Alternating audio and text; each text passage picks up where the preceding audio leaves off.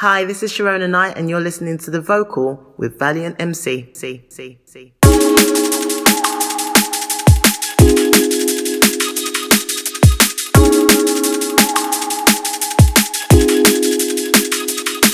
got a fire in my belly that I just can't ignore, and these sweet flames got me here yearning for more. So rest assured, your lips done cause the desire, and the fire got me knocking on your door. And close the door, you know I got you, babe.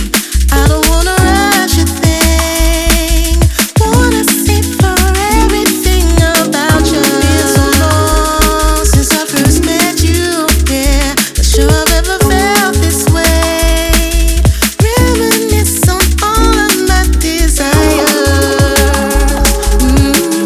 Do you remember back in college you was in the bed? I was too shy, but now I'm ready. When the rhythm sounds so sweet, don't it make you think about those times when the music felt so good? Don't it make you feel like you're on fire? Do do do do do. Don't it make you feel like you're on fire? Rest assured, you know I got your back. I don't wanna give you back. I've been waiting all these years for you. And now I don't know what to do. I'm playing music all confused.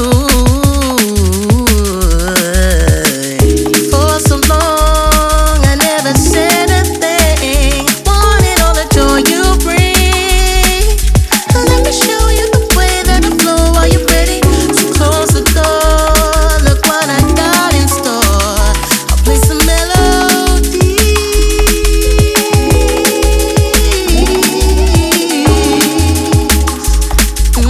When the rhythm sounds so sweet, don't it make you think about those times when the music felt so good? Don't it make you feel like yeah, you're I got a on fire in my belly that I just can't ignore, and these sweet flames got me here yearning for more. So rest assured, your lips done cause the desire, and the fire got me knocking on your door. And I ain't bringing flowers in the rain, it's just me soaked through, babes. Tell me how's your day? Tell me, I feel your fire, I hope you feel my flame. You ain't gotta give me back, cause I came here to stay. So light a candle, we can play.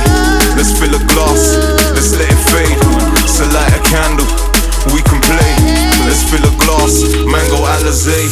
That bittersweet, that tasty taste. I'm licking lips, I came to stay. That bittersweet, that tasty taste. Don't it make you feel like you're on fire? Do do do do do do. Don't it make you feel like you're on fire? I've known Yomatica for years, and I'd always been around him musically because we always worked with the same producers. And some years ago, we did a track together, and had been working with the collective that he was working with. So, and we also went to college with each other. Known him for a very long time. He hollered at me in 2018 and asked me to vocal Already Know You. And I was like, cool, because he wrote the lyrics and everything. I was like, cool.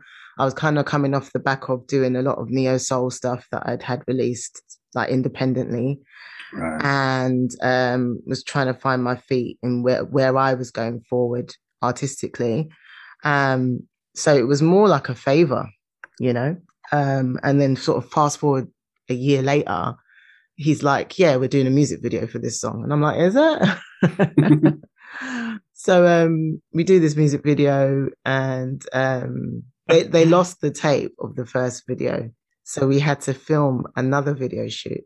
And basically on the second video shoot, his sort of ammo was like, look, we've got to get this done because V won it. And I was like, well, who's V?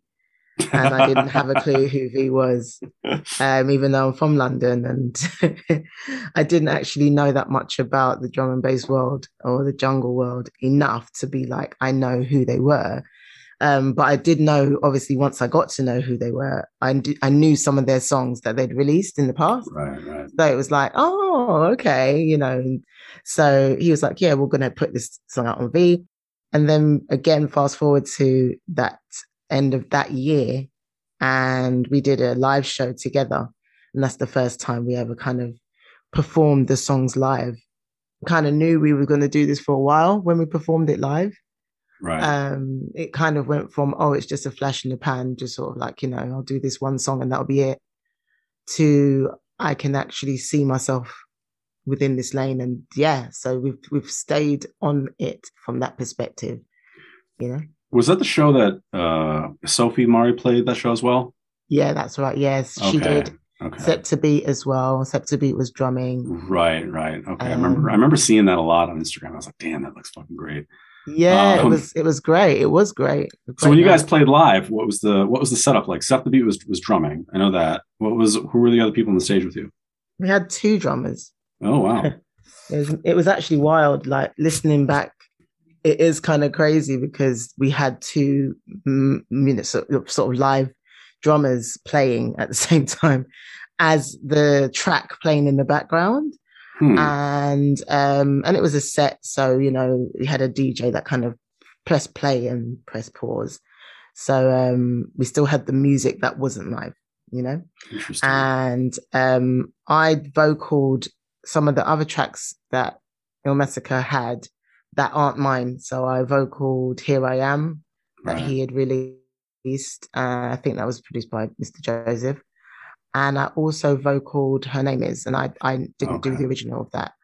Yeah, Sabrina Carr was the original in that one, right? Yeah, that's right. Okay. So I did that, and I think when I did Her Name Is, because when we did, you know, rehearsals with Septabeat, and I did Her Name Is, I kind of knew, again, there was something special about that track, and I really still love that track. It's got nothing to do with me. I didn't write it.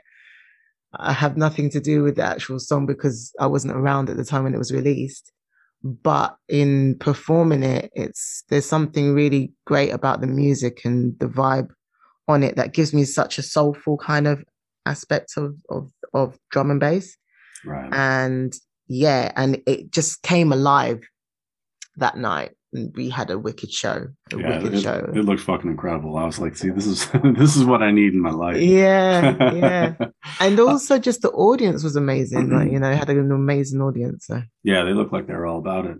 So yeah, so you were, I mean, obviously living in London, you heard jungle and you heard drum and bass, but you were sort of casually unfamiliar with it or casually familiar with it. And so you were kind of like a late comer to the inner workings of drum and bass. You got to it late, comparatively speaking. Well, in terms of, you know, I don't want to expose my age here, but in terms of when it first came out, I was around, you know, I was a teenager when Jungle first came out. So I was there, you know, I was at all the raves, Brocky, Jumping Jack Frost, all those kind of people. I was young, but I was out. and yeah, so I'd always been in it, you know, in that kind of sense, because if you're in the scene, literally because you love the music, when you actually sing on a jungle or drum and bass track, you revert right back to that time when it first came out. And I'm talking about the types of songs that we've chosen, because there are some songs that don't make you feel like that. Oh, for sure. There's some that we've had, you know, we've been quite lucky in the tracks we've been sent, and they just take you right back to that feeling. And that's why it makes so much sense, you know, in that kind of sense for me to do it. And I had actually done a track a long time ago as well. Again, exposing my age, but I'm past caring about my age now, which was with one of the sort of top MCs in the UK called Stevie Hyper D, and that was the first time I'd ever had the song signed. So that was a very long time ago. Wait, you worked with Stevie Hyper D?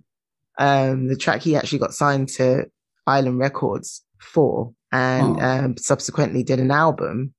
And that was the very first time I'd ever recorded. And I was very young. And Jason Eyre, who produced for him at the time, he had heard me with my brother rapping. My brother was rapping and he heard me singing. And he was like, yeah, I want you to jump on this track. So obviously I've gone into the studio and it's Stevie. And all I remember is the last time I saw Stevie was when I was at Fridge Bar watching him perform on stage and how amazing I thought he was live, you know, and when he was live, he was incredible, you know? So yeah, so that was actually my first time, but that's a hell of a first time. It is. That's pretty amazing. I'm willing to bet a lot of people do not know that story. No, there's not a lot of people that do. And actually Brian G found that out when he asked Illmatica the same question, like, how do you know Sharona? And he mentioned it and he was just like, what? And obviously the track is old and it's, you know, it's very kind of in its infancy of what, you know, sort of like vocal hip hop stroke, you know, R&B vocals on a D&B track rather than samples. So it was really what's happening now. Do you know what I mean? But not nowhere near as evolved. Right. As it's got to where it is now. So yeah, that's why, again, like I said, coming back to it, it made sense. It's like a full circle thing because it's where I started. Interesting. And it might be where I end. I think it's definitely where I'm going to end for sure. So definitely for the time being, I think so. Yeah, it's funny you bring up age. I think there's a lot of us that started a long time ago, and we're only kind of finding the most fruitful parts of our careers in terms of creativity, like later in life. Yeah. I don't know, and I'm noticing that like in hip hop too. Like some MCs are putting out the best hip hop they've ever put out. Like Black Thought's putting out the best music he's ever put out. Totally. Just in like these last few years, and Royce the 5'9" is putting out the best music he's ever put out in the last 5 years, et cetera, et cetera. Like these people, like I feel like there used to be a time where we used to look at artists later into their careers and it's like, oh, they're putting out the music they put out would be like kind of mediocre. And I feel like that's seriously changing now. I don't think there's like any limitation when it comes to age. I'm 46. No, so, you know, I don't look it. Well, thank you. I've been in this like a long time, but it's like, you know, I didn't actually, I've been emceeing since 98, but I didn't record anything in terms of tracks until 2018. Me and Track actually did a tune called Never Too Late, and it was kind of about that kind of thing. Like it's never too late, you know, like J.K. Rowling, like published Harry Potter when she was like 44 or something. So, yeah, and she just had children as well, like not too long before then. So she was, you know, as they say, over the hill kind of thing. It's so funny because, you know, when I was in America in 2004 and in the studio, it's going to sound like I'm name dropping, but it is just what I've been through. So I'm in the studio and I'm with a notable producer at the time and before who put Jay-Z on, and I'm not going to mention his name. And, you know, he asked me what my age was and I told him, and he was automatically like, you know, take it down to another age. And I was like, oh, okay. He goes, you look younger anyway, so you can get away with it. And that was when, you know, I was thinking about doing R&B and soul and stuff. There are certain genres and certain sort of like styles of music where youth is really expounded on. It's really like something that they really want to cultivate. Right. That kind of youth space. And then you get into other spaces where it's just more niche, and where the music is a lot less sort of like, you know, it's not so sort of like pop driven, or it's not sort of like and I shouldn't say that pop driven means that you can't, because David Gray was like 40 something when he came out. But my main thing is that There is less of that in other places in terms of genres of music, but there are specific ones where age is really, kind of, focused on. You did neo soul. It's almost like if you're really young doing that, you're not quite taken as seriously. You know what I mean? No, you're not. You need a certain patina on you. Angie Stone, who literally was in her 40s when she first kind of blew, or you've got like Jill Scott and Erica, who were in their late 20s when they blew. Marsha was here. Marsha Ambrosius was in the UK for years, and she blew when she was about 27. So again, you're right. I think you can't sing those songs which, seem to have more of a, experienced vibe. You're experienced, you're older, and you know better kind of vibe to it. Or you're still going through those things, but you still know better than an 18-year-old. You're not talking about crushes, so to speak. So yeah. Have you ever thought about the way we make music that has roots in rave, obviously? Mm-hmm. So clearly the youth culture is part of what this industry guns for in terms of its audience. However, you look at like an artist like Drake, and when he came out, his audience has aged along with him. And I would venture to say that a lot of like Drake's audience is composed of people who are like roughly the same age. I don't think there's a lot of kids listening to Drake necessarily, unless their parents are. Mm-hmm. And so have you thought about like, I need this to kind of skew for the broadest range of age possible? Or are you comfortable with the idea that your audience might be of a particular age group similar to yours, and it's like you're not really going to reach a whole lot of people necessarily who are younger than you? It's interesting to me because I look at, I used to be a teacher at one point, a dance teacher, and I've worked within performing arts environments. Right. So I have younger students who are watching this happen. I stopped teaching last year. So there are students that are, sort of 4 and 5 up to the age of 18 who are now like, where is Sharona? And they'll go on YouTube and they'll see that's where I am, or they'll go on Spotify and they'll find me there. And so even though I know down to Spotify's algorithms what the age is actually listening to the music, I do know that it's between a certain age group. Right. There's still going to be the younger lot. They're younger than me, the age group the highest age group is still younger than me. Right. And my age group are like just a little bit behind, and then sort of like 18 to 24, they're listening too. And in that sense, I always feel this: music is universal. Music is for everybody. And if you are writing the right lyrics, everybody will get it. Everybody will kind of like understand what you're talking about. There are still like loads of artists, like, certain hip hop artists that I don't listen to now. I don't understand what they're saying. I'm not trying to understand it because the music doesn't resonate with me. And I get that for kids, it resonates with them. But they should be able to still press on the song that I've got and not be like, I don't really know what she's chatting about.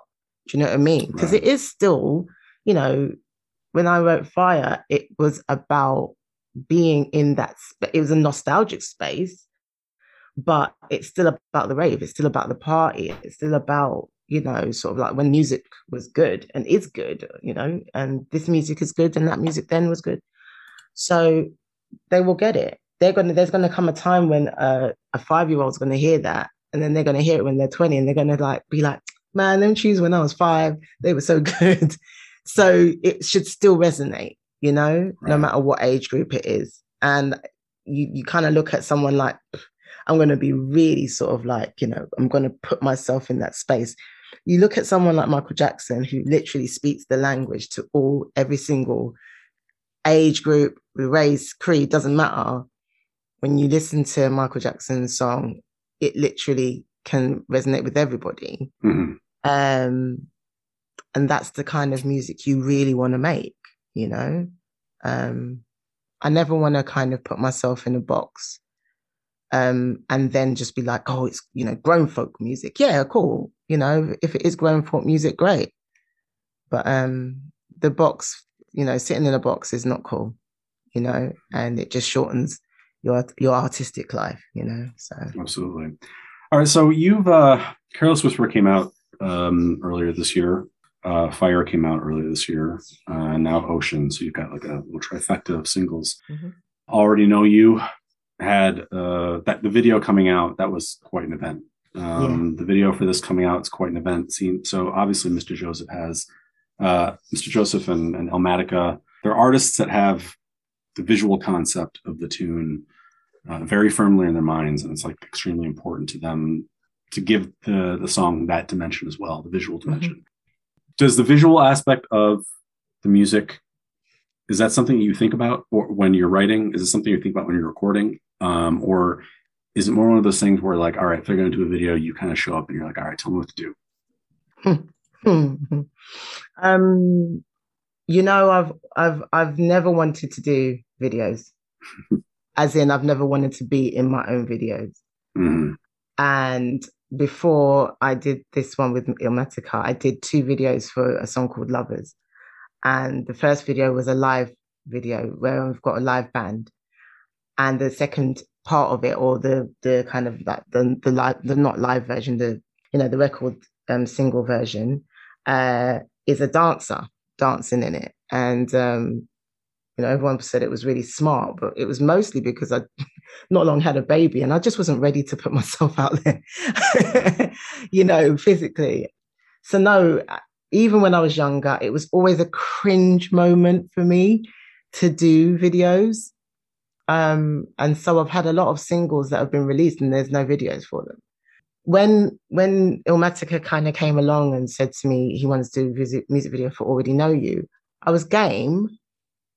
Until I put on the dress. It was awful. And and sort of look back on some of the shots and I was like, oh, this is horrible. This is a horrible experience. And he was quite confident that it was going to come across well, and and anything that I didn't like and stuff like that. So I did go along with it in that sense. But then when we did Careless Whisper, it was more of like a joint kind of thing. We kind of knew as a joint endeavor, we could all bring something to the table. And as much as I don't particularly like doing videos myself, I do have a degree in media performance. So I am already kind of geared towards, using different forms of media to put stuff across. I don't have a problem with that at all. And I've always done direction, so in a way, this is actually more about honing those old school skills that, I kind of laid to rest a little bit and bringing them back out.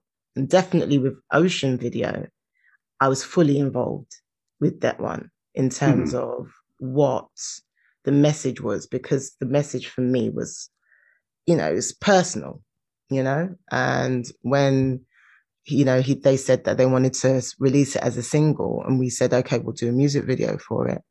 I said to Elmatica, this is the idea I have. And we kind of stuck to that. He did try and give it more narrative and give it more storyline. And I said, it's not that. It's not more narrative and it's not more storyline. It literally is more that sort of subliminal messages, and, it's not so obvious. And people that will get it will get it. And people that won't will just see a nice piece of work, Right. But for those people that do get it, that message is for those people, and they can take from that what is meant to be taken from that, So yeah, have you thought about going into like directing videos for people? I mean, you could be the next Tarnished Vision, and we need more women doing that kind of thing. After all, I would. It wouldn't see. My creative juices are open. I wanted to do a video for Fire, but we chose not to because it was going out on a compilation album. And who knows if it was ever to be released later on as a single on its own, then maybe I'd do a video. But I don't have the idea for that video. There is a kind of, when I wrote it, I did think image-wise how I would like it to come across if there was a video. It's interesting because when I'm making music, I don't think about a visual component. I think of it, I think purely in the audio realm. Yeah. You know what I mean? But at the same time, I guess I'm more content with like people coming up with their own images in their head. So you had a visual image for Fire. I want to talk about Fire actually. Bring it up on Spotify. There's the art and has your name on it, has Inja's name on it. Who produced it? His name is DJ Paleface. Okay. He's an amazing producer. It's so interesting because this is his kind of entrance into the drum and bass world, so to speak. But he'd always wanted to make drum and bass or jungle. He'd always wanted to make it. Why is his name not on the tune? It's in the credits, but it's not like it's not on the tune. He's a very private person, and there's a part of him that he's been known and he has had success in other worlds, in other genres of music. To then come out in the drum and bass world and not be, and not be embraced because of, past stuff or stuff that he'd done before, and people would be like, oh, what's he doing now? Why is he doing that? You know what people are like. They put you in your box, So he didn't want to pigeonhole himself. And as we was talking about it, him not wanting to do that, it's not that he doesn't want the credit, because he does. He loves that part of it. Like, it's like being an introvert extrovert. It's like going, I don't want to be seen, but I do. Yeah, he completely wants to be more known for production, obviously, but rather than sort of Jermaine Dupri in it up, or P. Diddy in it up and jumping in the video and doing a DJ Khaled. He's much more, look, let the music live, let it be liked, let it be appreciated for what it is, and let it stay there. But he also had this kind of side to him that was like, vocalists aren't given the shine that they should be given because it's always overshadowed by who the producer is. Yeah. And if you've got a big producer name in the drum and bass world, people are going to listen to it, but they might not necessarily just listen to it for the vocalist, unless the vocalist is someone that they've seen a lot of the time come up. So you can do something with, I don't know, I'll pick a random name, Shy FX, for instance. You could do something with him. More than likely, it's going to be a known name with him, but it could be a no name and people will still press play and playlist it before they've even heard it.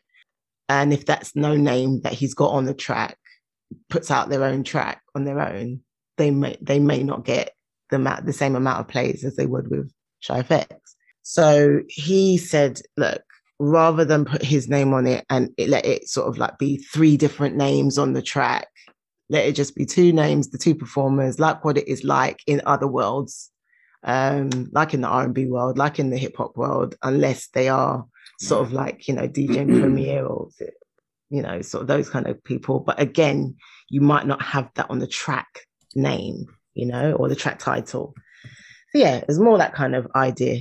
And he runs with that. He's more interested in that now than having his name at the front. But I'm sure he will one day. It's interesting, that idea of who gets credited in songs. I remember when DRS dropped his first album and it was like, DRS featuring the producer. Yeah. And people have played with various iterations of that. And then Fox dropped his album this year where it's just his name and the featured vocalist. And then underneath in smaller lettering, it's written, produced by like Echo Brown or whoever made the tune. Mm-hmm. It is interesting how that vocalist continues to take a back seat, even though I feel like the vocalist and vocally driven drum and bass is the drum and bass that people, I think, pay the most attention to. Yeah. Like en masse. I don't want to say like everybody, every specific person, but like en masse, I think people, vocal tunes are the hook. You know what I mean? So yeah, it is interesting that there's not more of that. I think whenever I kind of like listen to a track, especially in the drum and bass world, if I hear a song on a playlist, on a podcast, I tend to look for the vocalist. I don't really look at the name of the producer strongly, but I'm starting to do that more now because, I might get approached by a producer. Right. And not know who the foggiest who they are, and then like well, you didn't know who V was, so and then go. I know it's awful, and then go on the sort of like podcasts, and be listening to the tunes, and then a tune that I already liked from before, and I already clocked the vocalist. All of a sudden, I'm clocking the producer because I just so happen to be working with them. It's like, oh my God, that producer made that tune. And that's literally happening right now. It's quite a few producers that are hitting me up. It's like, oh God, I actually really like one of your releases. So I'm paying more attention to the producers, but more from the perspective of being a vocalist who's looking for producers because I don't actually produce. Right. But as just a listener, I always look for the vocalists. Well, considering your musical background and what the music you've been putting out now, like the I hate the term neo soul, by the way. Sorry, I've always hated it. It's just always driven me crazy. What is it supposed to be anyway? Is there another name for it? What? I don't know. It's supposed to harken back to actual people playing the instruments, and I don't know. I'm not really sure, to be honest with you. So much R&B is producer based now, and has been for a long time. I remember, like for instance, Mary J. Blige, when she dropped "What's the 411," I remember that was like, it was different because it was a very hip hoppy, very soul album, and Janet Jackson was very, very producer driven. Like it wasn't like a band. It wasn't like Rufus. You know what I mean? No. So if we're talking neo soul, like that's what I think of. I think of like Chaka Khan and Rufus. I think of like that kind of stuff. Yeah.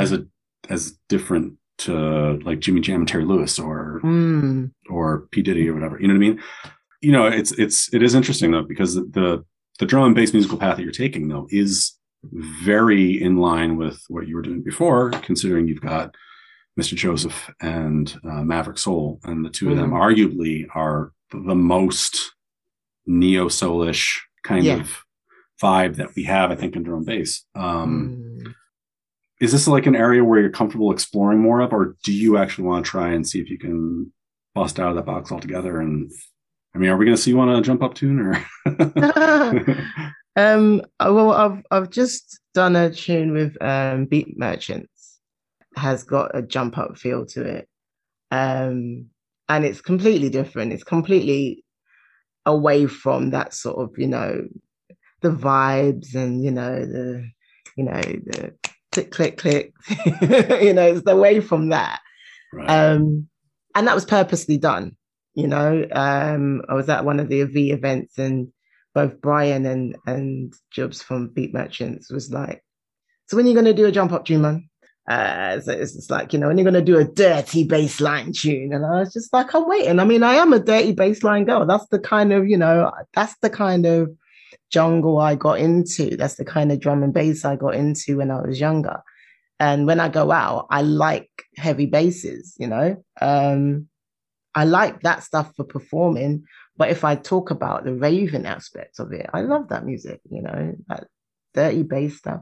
So of course I want to do it. I've done a tune with them, and I've also done a tune with Paul T and Oberon, which is a different kind of lane as well. And even for them, the track that I've done with them is different as well for them in terms of what they do. It's got a bit more of a kind of hip hop element to it. So again, it'll be interesting. I'm going to perform that next month. I'm going to perform. We're going to road test some tracks when we do the event in Bristol. Oh, okay. Okay. Dr. Mika's headlining that one. But we're going to test out a couple of tracks, both me and Illmatica, that are more jump up, and that's going to give it a different feel. Especially because we will have Scepter Beat, and we've got a bass player called Steve. Silence My Ego, he's an amazing bass player. And and we're going to test it out for the first time. So you will hear some different kind of, tracks from me, because like I said, don't want to stay in the box. If you're looking back at the music and the videos that you've done with Illmatica, juxtaposed with like looking at the current selection of video of vocalists up for the Drum Bass Arena Awards, you are one of the few Black vocalists who's got a fair amount of spotlight on it right now. It seems like there's been a very blasé attitude about the fact that a lot of the Blackness has been driven out of drum and bass, audience-wise, producer-wise, and now vocalist-wise. And vocalists, and I know people are gonna give me flack about this. Why you always got to make it about race? Blah blah blah. In the '90s, we had Diana Charlemagne and we had Anna Lee, and we had like this selection of vocalists that were obviously decidedly like unapologetically Black about their approach. Now, and this isn't, by the way, nothing, not to take away from any of the women that are singing right now and these tunes that are coming out, but the rise of the vocalist in drum and bass has been the rise of white women in drum and bass. So like, putting you on the spot here now is, but like, you're one of the few Black vocalists that has a real spotlight right now. I kind of came in it with a completely different attitude. So obviously coming into the industry, I didn't actually know that there wasn't that many. Coming back into this sort of like drum and bass world, I didn't know there wasn't that many. Coming back into the raving atmosphere, I did notice that there wasn't that many in the raves as well. I noticed that straight away. Although I'd been to, earlier on in the year, I'd been to a jungle fever, and it was clear across the board that it was a mixture of races that was at that event. And then you get something, sort of more drum and bass oriented, not old school jungle oriented, but the new drum and bass.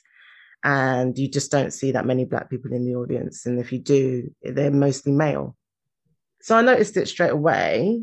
So the vocalist thing for me is interesting because I think what's missing is the soulful aspect, which a lot of Black vocalists tend to bring. The more sort of unabashed, soulful vocal that comes out. It's not kind of held down and restrained or anything like that, and it's not simple. And so I don't hear that a lot at the moment. And when I've listened to, obviously I've gone onto the certain platforms that are out there, the more popular platforms, the less popular ones. Something like Drum and Bass Arena has a lot more going for it in terms of, variety, so to speak. But it's still, there's a certain sound, and it hasn't quite hit that same pinnacle that it had back in the day. So for me, I didn't think about it, and I don't think about it enough for me to actually speak on it overall. But if there's anything I am going to do, it's going to be me on a track.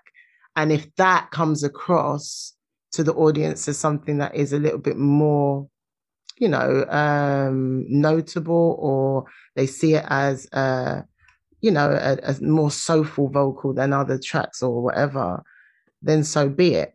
But I know Illmatica will turn around and be like, no, we need more Black vocalists. Definitely. And not because, not because it's because that there isn't any, there's a lovely vocalist that's out at the moment. I think her name is it Shady Novell or something like that?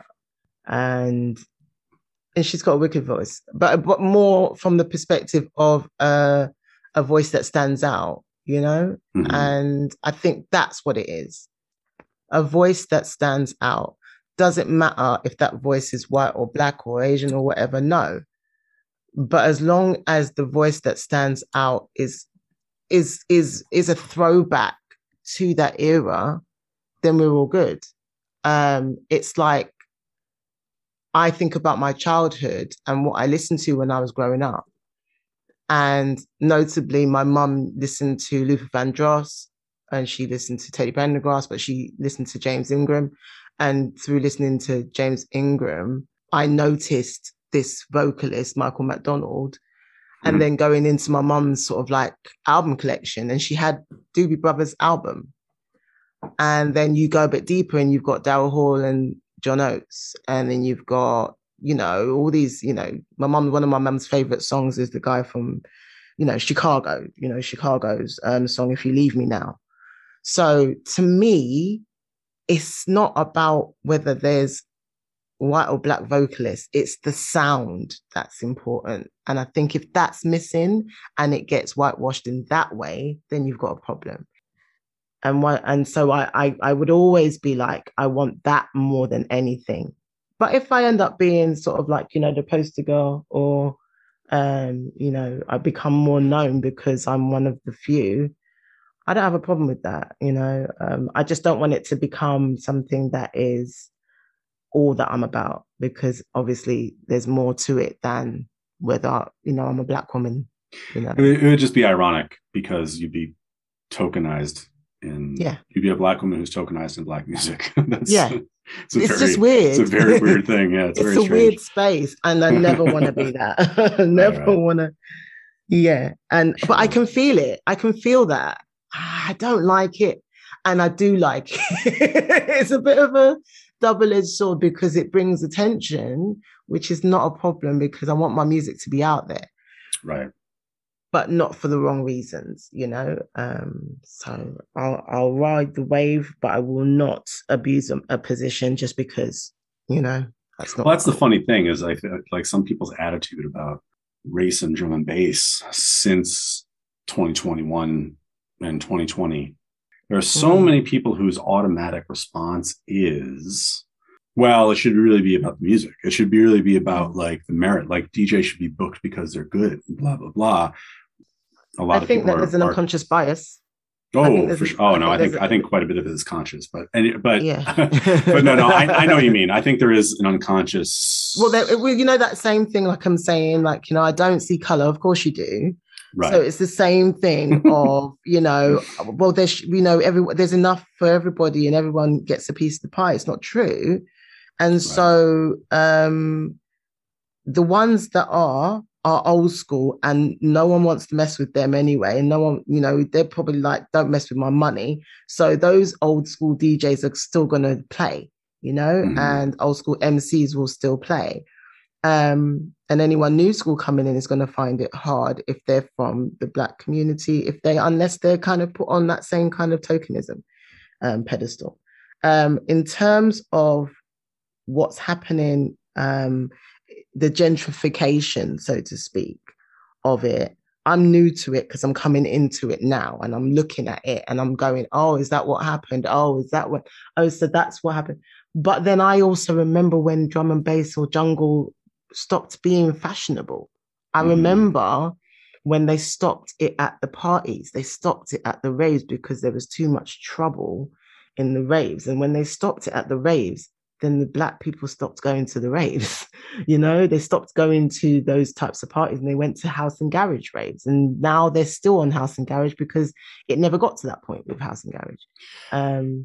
Jungle itself became this kind of dirty word. Like there was like people who actually don't call it jungle. Yeah. Like call it drum and bass. And I feel like there was like, that was a way to distance the music from its black roots. I remember when that was happening, people were like, oh, you got to call it drum and bass. And I was like, well, why? And I remember Ray Keith said this one time. He's like, yeah, it's on his radio show. It's all jungle to me. It's all jungle. Right. And like, no matter what kind of drum and bass it is, it's all rooted in jungle. But a lot of people treated it like it was like such a bad word to call it jungle. Yeah. It was very strange. It's happened here when, you know, people didn't have, well, they had names for other genres of music and they kind of put this umbrella over all these genres and called it urban. It's like, why do we have to change the name? What I'm not going to go to an urban rave. I'm going to go to an R&B night, or I'm going to go to a hip hop night, or I'm going to go to a grime night, or I'm going to go to a house and garage night. You know what I mean? So I'm going to go to a jungle night. And And so I see like I said, when I first came back into this, I was still calling it jungle. I wasn't calling it D&B. And then I saw sort of like names and wordings, and I was like, oh, it's okay. And then I kind of like conformed somewhat. But then I've been saying it recently, and I say it to Ilmatica, and it's like, no, you're doing drum and bass. It's like, no, I'm doing jungle, mate. I don't know what you're talking about. I'm doing jungle, right? So I think you have to look at the ones that were willing to give it away in the first place. That's an It's interesting about take. cultivating the culture. And unless you cultivate and you safeguard and you treat it like a precious stone, it's anyone's game, and anyone can kind of come in and call it what they want, and then, make money off it from calling it what they want. So I believe this across the board. These things do not happen on their own. They have to happen with the people who are at the root of it in the first place, and take ownership, and and be apologetic for letting it go somewhere and then not being able to grab it back when it's too late. That's a that's an interesting take. I haven't heard anybody talk about that. Like, oh fuck, we let that go too far, and now we can't grab it back.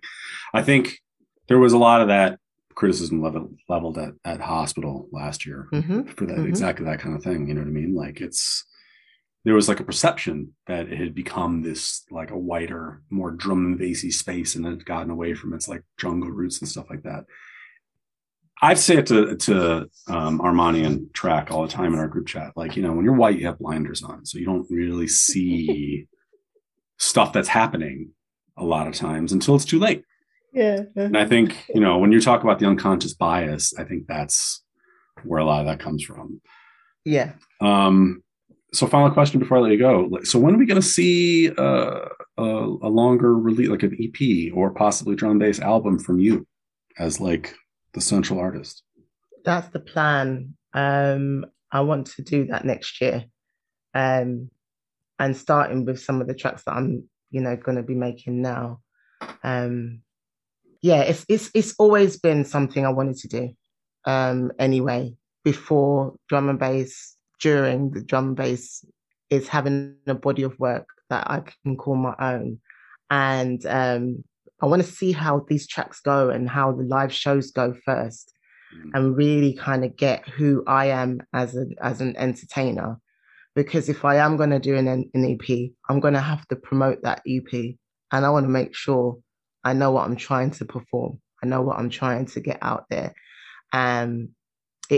It's not, like I said before, it isn't just a sound thing for me. It's a visual as well. And that visual also includes a live performance more than anything. Right. Your audience members understanding what they're buying into. And I don't want to fool anybody or give anybody some kind of false sense of security that I'm only going to make this type of music, I also I've got a couple of house tunes as well. One that came out at the beginning of this year. So again, that EP kind of has to, not just attack one particular sound. It's interesting because now, used to be people put out an album. I remember J Magic's album had 4 like hip hop tunes on there, and producers used to put out albums with lots of non-drum and bass material on there. Now, though, if you try to put out a drum and bass album, very few labels will touch it unless most of it is drum and bass. I think, maybe there might be a few labels that'll deal with it. Like maybe the North Quarter comes to mind. They put out a lot of stuff that's not drum and bass. Yeah. But in general, though, a lot of labels won't touch that. Do you feel like your output has to tick all those boxes, or are you comfortable segmenting your musical identity into different outlets? Again, I'm going to come back to this sort of like Michael Jackson thing. When Michael Jackson put out the Off the Wall album, he was going out to that place, something 54 Room. Studio 54, yeah. Studio 54. And so he put out a disco album, even though it was at the end of the disco era. and he did it with Quincy Jones, who wasn't particularly a disco producer. You know, he was much more of a, you know, musical theatre stroke jazz. You know, he was a lot more of a broader type of producer. Right. And then he brought out Thriller, and Thriller, the single, is different to Baby Be Mine or Wanna Be Starting Something or Lady in My Life, whatever. These songs, his songs just touch different times and, you know, within that kind of period. And different genres within that period. And so Bad came out again. It's something different. I think if you literally are the type of artist that can only do one style of music, then that's what you should do. If you are a multifaceted personality and you listen to everything like I do, I listen to everything, and I mean at the same time I'm never gonna like go and put out a song that sounds or it resembles a Alanis Morissette song, but I definitely might have some lyrics that will be, you know, kind of influenced by her because I think she's amazing. But I think you have to stay broad and open if that's what you are. Like I said, at the beginning of this year, I had a track out signed to an American label. It was a house tune that came out, a soulful house tune. And they put it again on the compilation at the end of this year. And the DJ that the producer that I'm working with, Paleface, has just gone and done another remix, which is more sort of 80s kind of, you know, funk soul kind of vibe, but with a house tilt on it. So when that comes out again, people are going to be like, whoa, you know, I'm going over there again. But I think if it's good, people will listen. That's what I really think. If it's good music, people will listen. Pigeonhole yourself, people will only half listen. But if you give it like, you know, your own little kind of stamp on it, it doesn't matter. You know, we're in the age where albums don't matter. I think Beyonce mentioned this. Albums don't matter as much as singles do. So if someone hears my EP, they might only like one of those songs and playlist that one song. And then someone else who listens to everything is going to playlist it all, you know? I'm not trying to stay in one lane, and it doesn't make any sense to me. I'll still do what I'm doing with Mr. Joseph and Illmatica because that's where they are. But they both know me, and especially Illmatica, he knows me. He knows I'm not going to stay still for too long. And it's going to be a different kind of thing, you know? I'm just hoping to see like an album from you where we have like multiple genres on there, because I feel like there needs to be a return to multi-genre albums. Albums don't matter as much, but I feel like they should, and they still should. They still can. Yeah. Like if you give it everything rather than just one. Right. If you look at remember the Shy FX's album, Ragamuffin Sound Tape, was very much like that. There was a whole bunch of different flavors on there, and the whole thing flowed together where people could listen to it top to bottom. And it was one of the few albums that's come out in the past 5 years that has ties to drum and bass where people listen to the whole thing top to bottom. Like universally that I talk to. It's like the album that people are like, yeah, listen to the whole thing. I think Shy FX is such a interesting entity, isn't he? Because he's an alien.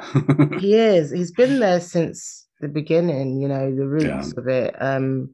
More when the sort of harder edge stuff came in, and more original production came in. That was when I definitely became a fan of the music.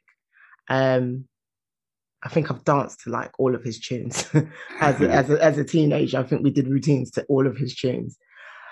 To evolve into the type of producer he is in right now is just amazing, because I listened to the one he did with Tyler Daly as well. It's different to the one he did with Lily Allen, or the remix, you know, or the newer versions of his tracks now. It's just all different. Right. And he just sounds like he's having fun. And that's where I think it really lies, you know. It's not this kind of painful, sort of like, look, I need it to be like this, I need it to be like that. It's like you need to have fun with your music. And then that needs to resonate with your audience. And in the midst of that, you have a perfectionist bent. I still want it to sound like this. I still want it to have this vibe. So I think with someone like Shy FX, who is one of the few, the reason why he's one of the few is because he's actually really friggin' talented, and people hear that. They hear that when they listen to his music, they hear his talent. I would hope that that is something that people hear if I was to bring out an EP as well, so yeah, why not? I think an EP is going to happen regardless. I don't think Paleface is going to let me get away with not doing an EP. He'll probably be the one that will produce it as well, knowing him.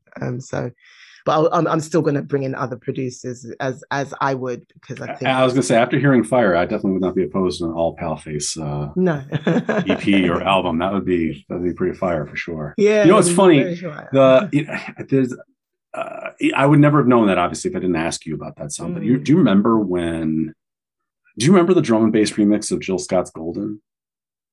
No, I didn't even know there was a remix. Okay, so the Golden single has a couple of remixes on it. And to this day, I still don't know who did the drum and bass remix of it. I have no idea. I have no idea. I gotta do some deep digging to find out. Yeah, maybe Disco was it Discogs website might have it. Why didn't I think of that? Yeah, why didn't I think of that? Yeah, I'm really nosy. That I literally search out producers and who did the backing vocals from that girl. I sit on Wikipedia all day reading the track personnel for albums. So when people was asking me about who produced it, I was like, he wants to remain anonymous. And then the track came out and it was like, well, who produced it then? I said, it's there in the credits. Like, oh, well, how comes I can't see it? It's like, it's there. If you go to the song credits, it actually says, it says his name, but it says his real name, So if you don't know his real name, then it'll probably go over your head. Yeah, it says it says the Jasmine drum and bass remix. I can't find anything by this person. Them. Yeah. Them or him or her, or I don't know who it is. I've looked on Discogs to see who that person, and the closest I can find is like someone who does like Latin jazz. That was what Paleface was going to do. He was going to choose a name, a random anonymous name, and there would be no trace back to it being Paleface. So maybe that's what it is. Maybe whoever that person is actually literally acting like, an anonymous person and doesn't want to be known for who they really, really are. Maybe they make house. Maybe it's Paleface. But Paleface is cool. So Paleface, I'll just give a little bit of information about him actually, because people might be thinking, well, who is he? He was one of the original producers for a tune that Drake took. Okay.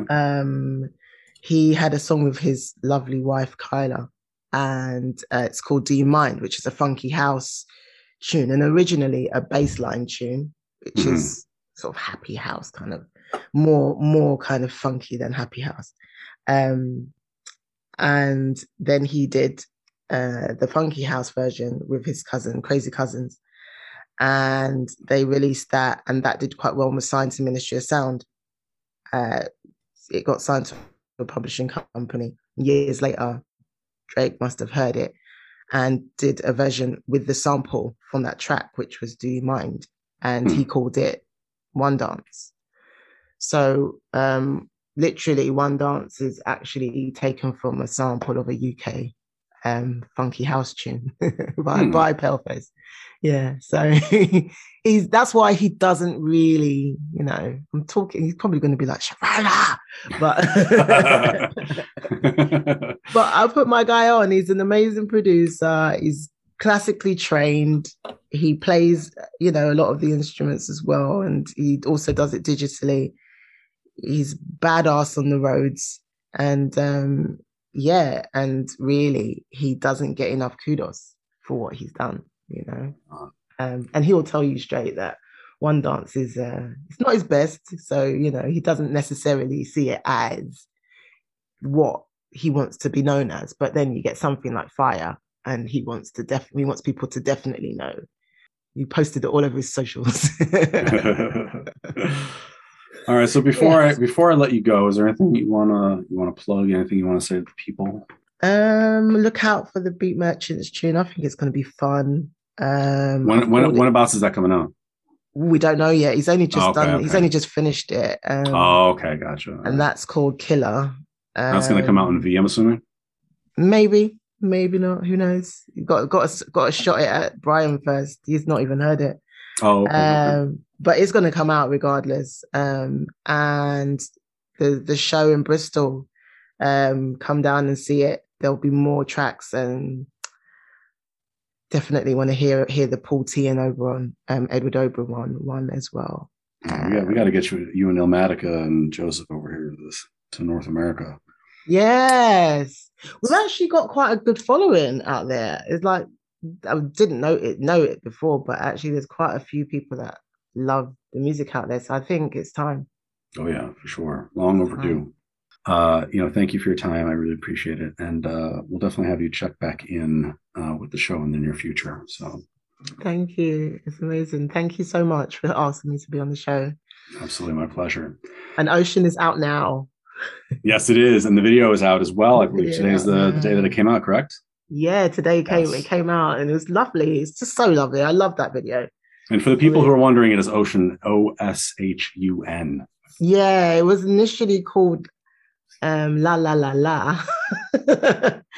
Literally. I sent it to Illmatica as La La La. And then he was just like, it's called Ocean. And I was like, oh, if we're gonna call it Ocean, then we should probably call it Ocean. And now we have it as it is. It's literally just grown as the song's gone along. It's been brilliant. So yeah, Oshun, Ocean, the river goddess. So people look out for that on YouTube, and of course all of your favorite music outlets. So this has been Shona Knight, and let's continue with the music. Ocean, yeah, you're in my ocean, yeah. Ocean, yeah, you're in my ocean, yeah. Ocean, yeah, you're in my ocean, yeah. Ocean, yeah, you're in my ocean, yeah.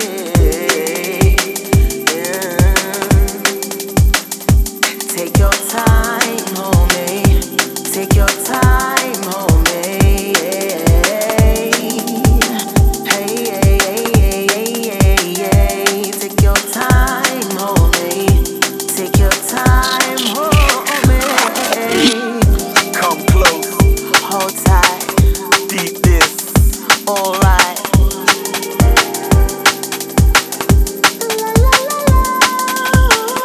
Don't speak, Why is that? nice still, let's chat.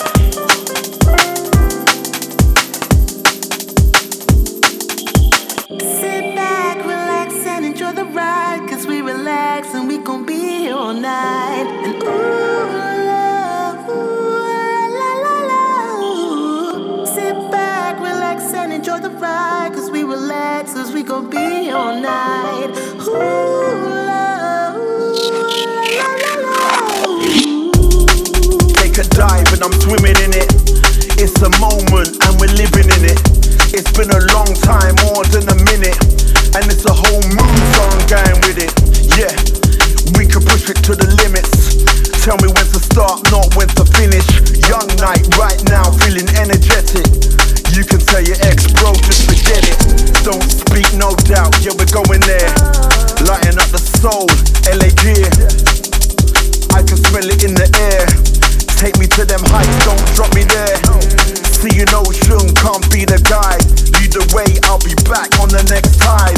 Reconnect like the vision of the first time. I hear you, I lay back and enjoy the ride.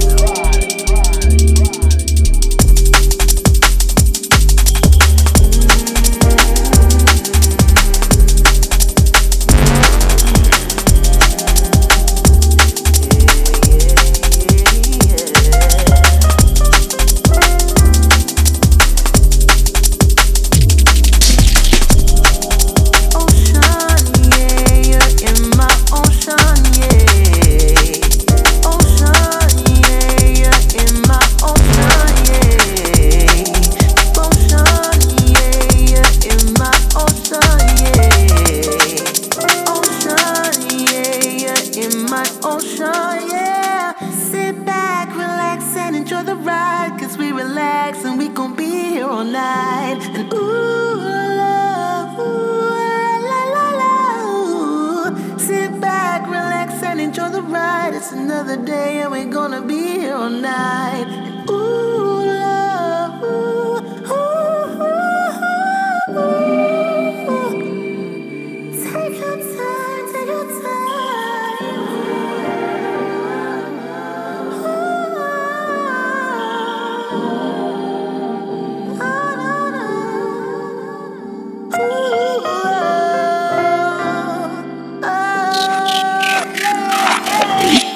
Take time, simmer down, see you in my arms. Surrounded by chaos, only here's calm. Night breaks, high stakes, fingers in the palm. Destiny created and there's no qualms. Questions on a path that we only know. So close, no room for my shadow. Say a word, no doubt, you're my black gold. Fits like a glove, and you said so. Ocean.